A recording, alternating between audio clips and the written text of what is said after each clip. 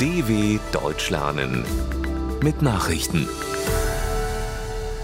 Mittwoch, 24. Januar 2024, 9 Uhr in Deutschland. Schweden kommt NATO-Mitgliedschaft einen Schritt näher. Das türkische Parlament hat die Aufnahme Schwedens in die NATO gebilligt.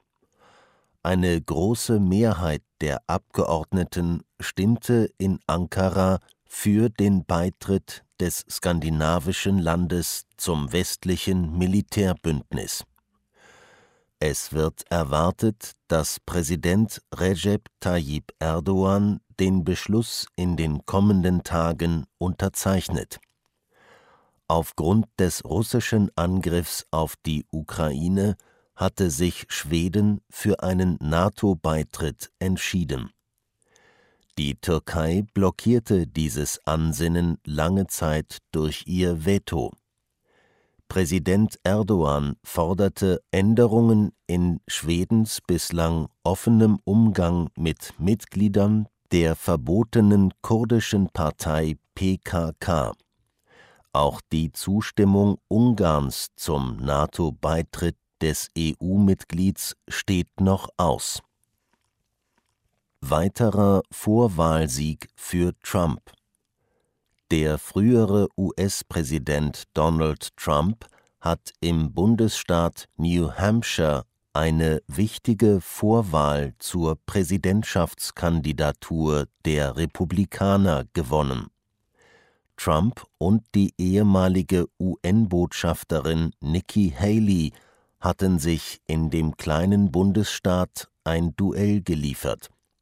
Haley setzte im eher liberal geprägten New Hampshire auf einen Überraschungssieg gegen den landesweit in Umfragen führenden Trump.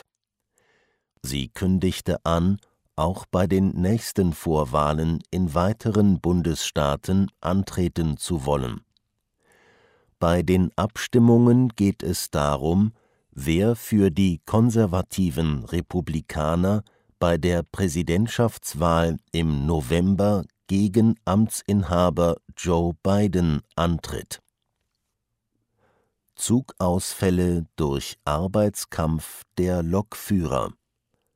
Im Tarifstreit mit der Deutschen Bahn hat die Lokführergewerkschaft GdL, wie angekündigt, einen 6-tägigen Streik begonnen. Im Güterverkehr begann der Ausstand am Dienstagabend, im Personenverkehr in der vergangenen Nacht. Die Bahn erwartet nach eigenen Angaben massive Beeinträchtigungen im Fern- und Regionalverkehr. Kernforderung der Gewerkschaft ist die Absenkung der Wochenarbeitszeit im Schichtdienst von 38 auf 35 Stunden bei gleichem Gehalt. Die Deutsche Bahn bietet den Lokführern ein Wahlmodell an, entweder weniger zu arbeiten oder aber 2,7% mehr Geld zu verdienen bei unveränderter Arbeitszeit. Deutschland schließt Fachkräfteabkommen mit Vietnam. Bei einem Besuch von Bundespräsident Frank-Walter Steinmeier in Vietnam hat Deutschland ein Fachkräfteabkommen mit dem südostasiatischen Land geschlossen. Es soll ausgebildeten Vietnamesen helfen, in die Bundesrepublik zu kommen. Steinmeier begrüßte in der vietnamesischen Hauptstadt Hanoi die Übereinkunft. Der Bundespräsident betonte, dass in vielen Branchen Fachleute gesucht würden. Beide Staaten sind in einer sogenannten strategischen Partnerschaft miteinander verbunden. In Vietnam, das 98 Millionen Einwohner hat, herrscht die Kommunistische Partei. Meinungs- und Pressefreiheit sind stark eingeschränkt. Polens Präsident begnadigt Ex-Minister zum 2. Mal. Der polnische Präsident Andrzej Duda hat den früheren Innenminister Mariusz Kaminski und dessen Ex-Mitarbeiter Maciej Wąsik erneut begnadigt. Die Politiker der rechtsnationalen PiS-Partei waren in der vorvergangenen Woche in Dudas Amtssitz in Warschau festgenommen worden. Ein Berufungsgericht hatte sie zu je 2 Jahren Haft verurteilt.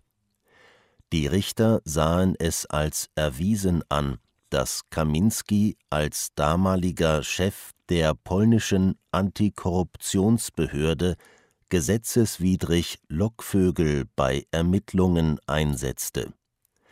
Wąsik war seinerzeit sein Stellvertreter.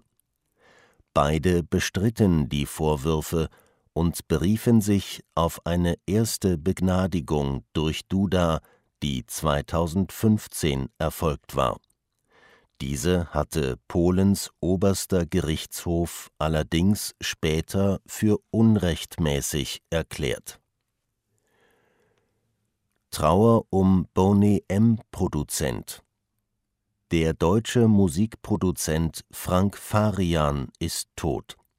Wie seine Agentur mitteilte, starb er im Alter von 82 Jahren in seiner Wahlheimat Miami in den USA. Die deutsche Kulturstaatsministerin Claudia Roth würdigte Farian als einen der erfolgreichsten Musikproduzenten überhaupt. Er hatte seit den 1970er Jahren zahlreiche Welthits rausgebracht, darunter Daddy Cool für Boney M. oder Girl You Know It's True für das Duo Milli Vanilli.